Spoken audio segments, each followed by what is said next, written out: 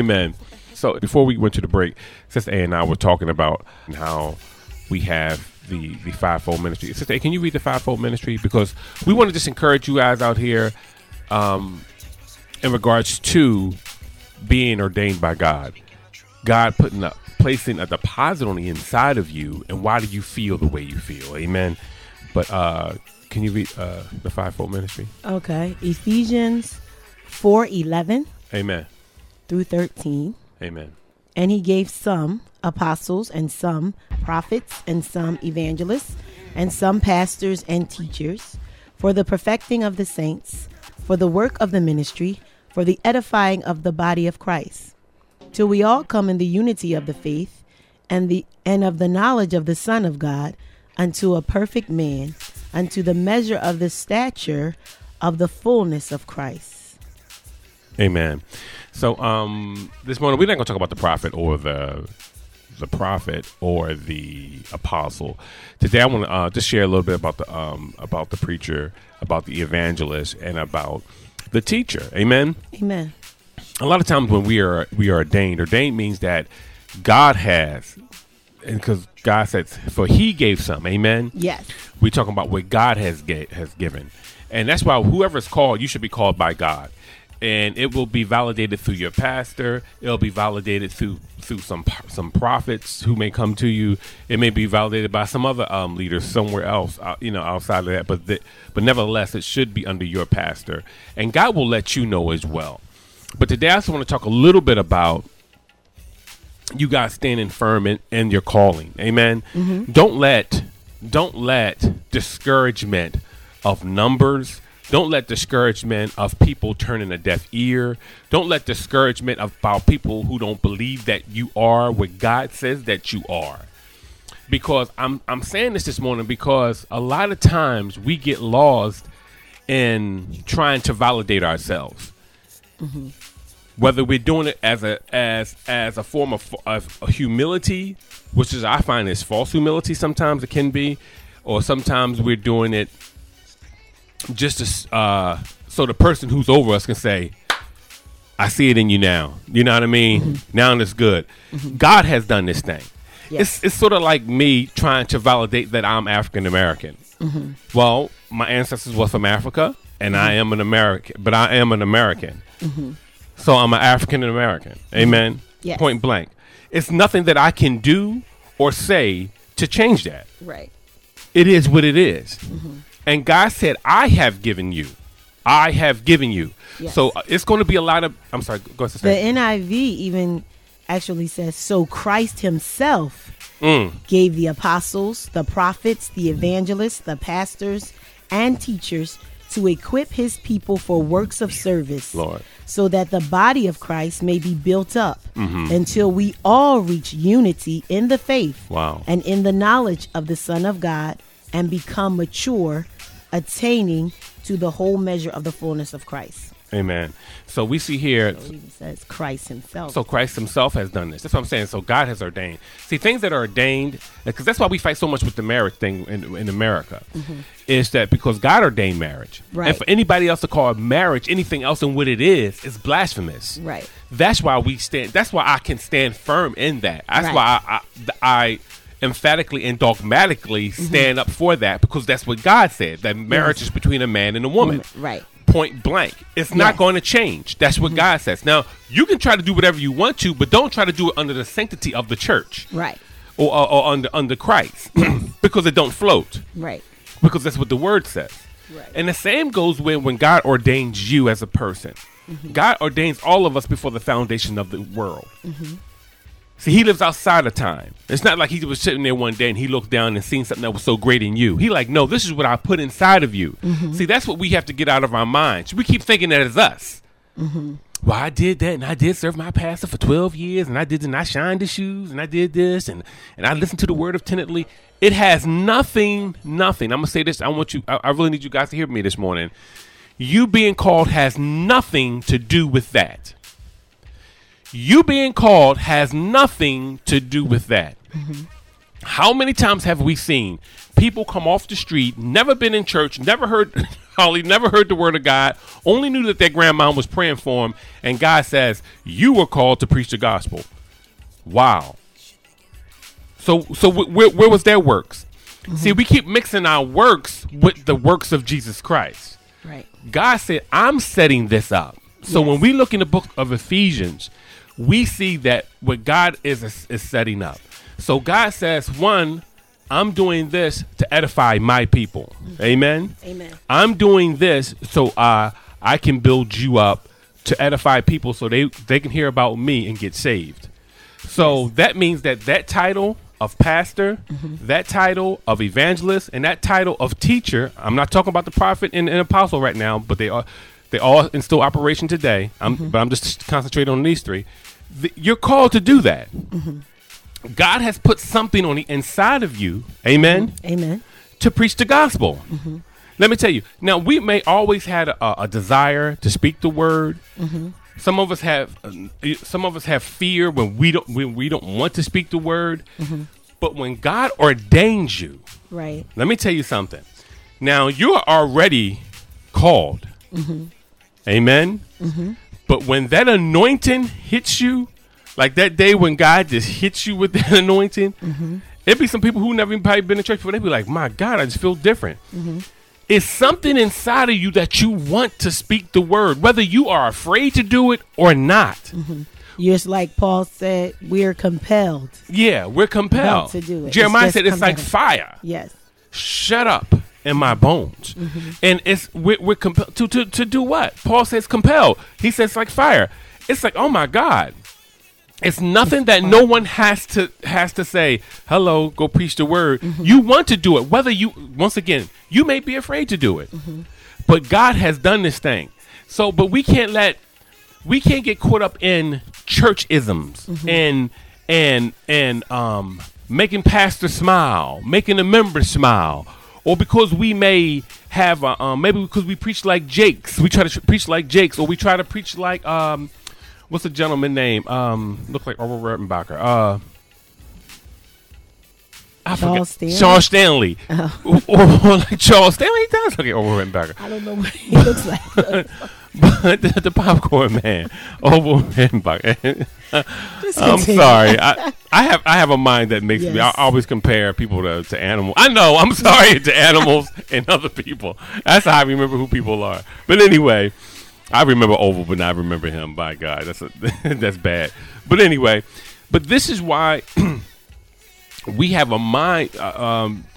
This is the thing. We may have a mind like, I have to preach like Jakes, or I have to preach like him, or I have to preach like Joseph Prince. God's going to develop you to preach the way He wants you to preach. It's already inside of you. See, God has equipped you, so you're going to come off the way you're going to come off. But just have confidence in that. Have confidence in what? Not so much they hear me because I sound like this, but they hear me because I'm preaching the word of God. See, if you start to preach truth, if you start to preach what God has said, everything will fall into its place. We keep trying to find out what group of people is going to be under me, and I'm more called to the people who wear these type of clothes. I'm called to people who wear dreads. I'm called to the people who drink wine in social clubs. I'm called to people who business minded. You don't know who you called to.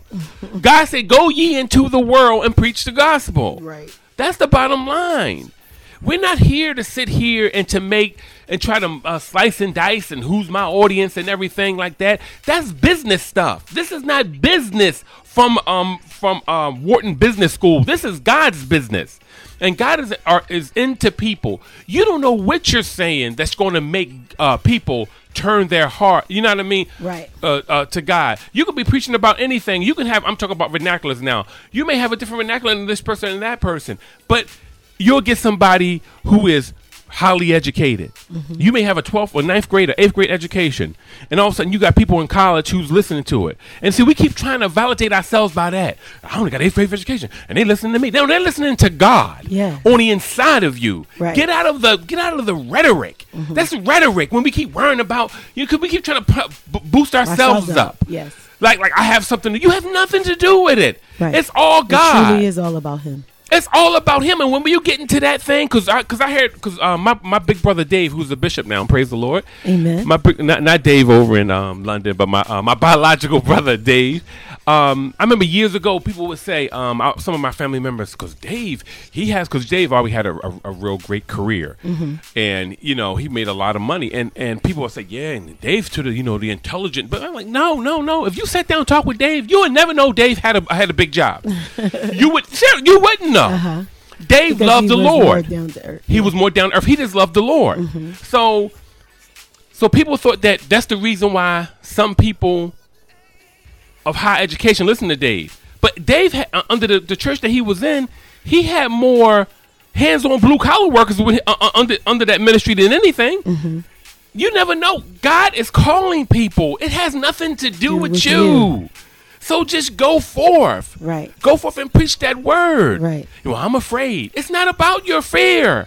It's about the word that God has placed on the inside of you. Yes. So I'll read it again, Sister A. For God has done what? So Christ himself gave the apostles, the prophets, the evangelists, and the pastors and teachers to equip his people for works of service, so that the body of Christ may be built up until we all reach unity in the faith and in the knowledge of the Son of God, and become mature, attaining to the whole measure of the fullness of Christ. Amen. My evangelists out there, a lot of you guys, I know y'all guys are full of fire, and it's hard for you to sit still. Preach. You just want to preach, and it's great, and I want you to go out there and I want you to do it. But this is the thing I want you to know. We have to preach Christ. Yes. We have to preach that Christ did it all. Yes. It's nothing that we can do in our own works that can make us worthy of salvation. Because the Bible tells us that the law came by Moses, but grace and truth came by Jesus Christ. And they said no man can receive eternal life through the law, but they only can receive it through the grace of Jesus Christ. In other words, we can't plead. In other words, we can't. And the reason why is because we can never fulfill the law. Right. No matter how hard we tried, we still could never fulfill the law. And the reason why was because we were all contaminated by Adam. So no matter how much we kept doing the duties, so when we tried to be justified, we only can be justified by what Jesus has done. That's why it tells us in Isaiah 55, come, everyone, buy with no money. Buy, drink. It's free. It's free. It's totally free. It's all. See, that's what, and the Bible tells us that righteousness was imputed unto us. Yes. So do we preach hell? No, we let people know that there's a hell. Yes. To shun, but we know that Christ died that we may have life now and have it more abundantly. Yes. That we may stand face to face with him one day. So evangelists, what I'm saying to the evangelist and to the teacher, teach them according to the word. Right. Don't preach condemnation. Don't preach. We want to condemn people and scare people into the body. Let me tell you something. When I was coming up, I was tormented. I was tormented by demons, and Sister A knows the story. Some of you may know the story out there. I was tormented in bed at night. I would literally levitate off my bed at night. I would literally get slapped in the face by stuff that wasn't there. I would see, and everybody would, oh my God, that's that. It sounds like something wrong with you upstairs. It sounds like this. Let me tell you something. Demonic oppression is real. Once again, demonic oppression is real. I'm not here to talk about that today, but I'm just letting you know. The thing is that when we preach fear and condemnation, the person never fully goes to God, because they always living in the did I do enough world. So you always can live, oh my God, this curse. Oh my God, I just did that. And if you preach the truth that Christ died for us and that his sacrifice abolished sin and removed sin, he is the final sacrifice, we would know that we are not under condemnation. But see, I will live under condemnation as long as you keep telling me, oh, you didn't do this. Oh, but you didn't do that. Right. Oh, you didn't do this. And that's for good, but But it's not going to cut it. Right. It's not going to cut it because it's always going to be that way. Because every night I still went back to right in my mind when the devil came back and tormented me, even after I got saved. Oh, you cursed. Right. Oh, you thought about that. You looked at that girl butt. You did this. You masturbated. You did that. Right. I was 12 years old. Get what I'm saying to you. Tormented. Yes. Tormented. From the time I was 11 to the time I was 22. Tormented. Slept with the lights on.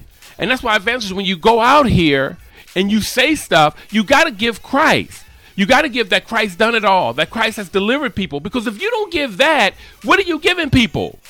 Self-righteousness. I can pull myself out. And that's what Israel said when they was released out of bondage. Whatever God say that he wants me to do, I can do. Right. And God said, oh, you can. Oh, you can do it, huh? And God said, okay, well, I'm going to give you the law. If you keep these 10 commandments, we good. If you can't, all these plagues are going to come upon you. Read it, Deuteronomy chapter 28, verse 15. And his whole purpose for making the law was for us to see ourselves. To see ourselves. That's the whole reason of the law. To see that we were going to come short. We were always going to fall short without him. Always. And we still do. Yep. Every day, you'll fall short without him. Because the Bible says, Christ has redeemed us from the curse of the law, having become a curse. For it is written, cursed everyone is hanging on the tree.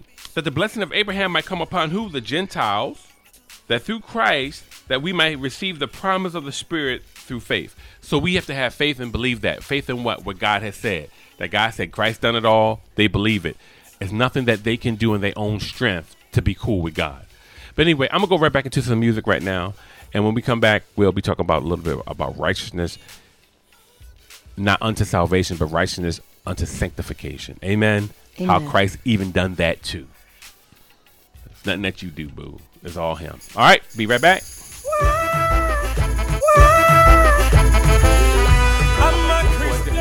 And Sister A and I on the way in here, we was talking about that. Just going over some things in regards to when God anoints people. He's not anointing them so they can be kept under in a box. Amen. He's anointing them so they can be a light in darkness. Yes. So when you try to, no matter how much you try to block light, somebody's going to see it. Somebody's going to see it. You know, and I just want to say this morning because basically I just want to encourage all the people out here who are ordained and God has put something into you. God wants to see you function. Yes. God wants to see you do what you do. You know, and what you do is you are being led by him and you've been built up by him to edify others. God put things into your spirit. So we're going to be talking about a couple of the fivefold ministry calls this morning. Amen. Teacher, not apostle or prophet, but we're going to talk about the pastor, the teacher, and also the evangelist. For God has ordained you, and everybody want to get. That's why I don't like when people say, "Well, I don't believe in titles." Well, God induced titles. God started this thing. God said, it's going to be a fivefold ministry. See, we can't stand on it on one end and then dismiss it on the other. It's not up to us. If it's a God thing, it's a God thing. Right. It's just like tithing. No, you see no one diss tithing. One minute you say I believe in tithing, the next minute I don't believe in tithing. No, because it's a part of the kingdom function, and we have to be open to it. So I just want to encourage. So we're going to encourage you guys a little bit, about that. Also, we want to just put the word out there. We don't talk about it much. We used to talk about him all the time, but Pastor Joseph Prince, amen, that his broadcast is awesome. Hands down. Yes. His broadcast is awesome. And if you want to be edified, a lot of his books are really, really great. Yes. The Power of Right Believing, the one you have here, Sister A, the 100 Days of... 100 Days of Favor. 100 Days of Favor. It's a devotional. A devotional. And he also have... Favor. Unmerited favor. Unmerited favor. Every new believer, every new believer should have that. Yes. Every new believer should have that. Especially if you're going to a church where they actually preach the word of God. I pray that that's not what churches do now. Yeah. Because I remember when we were first Steve, people used to say, you want to get in a Bible-believing church. You want to get in a Bible-believing church. People say it, but we never know what it means. Like, well, don't all churches believe in the Bible? So, yes, so that should be the thing now. It's been 20 plus years. So yeah, I mean, to believe, because basically they all believe in heaven. Mm-hmm. But what do you believe about the believer today? Right. That's the important New covenant thing. Believers. I asked, it's so funny. I had a brief talk with a Jehovah's Witness, and she was out and she was working. I mean, they believe that you have to work for your salvation, and that you. And I said, well, why did Jesus? I asked the question, why did Jesus come? But when we got down to the nitty and the gritty of it, I asked her a question. I said, well, what does Jehovah think about you right now? And as everyone knows that the New Testament books, some of them are to Jews and some of them are to Gentiles. Amen. Since we've been grafted in, it can apply to us as well. But nevertheless, we know that some books are to the Jews. Amen. So we was in the book of Galatians, and I asked her a question. And the question was this: what does Jehovah think about you now? Because that is God's name. Christians, we have to get past it. Don't sit there and argue with people about God's name. That's His name. His name is Jehovah or Yahweh. We put the vowels in there, nevertheless, the unspeakable name. But anyway. And she said she don't know.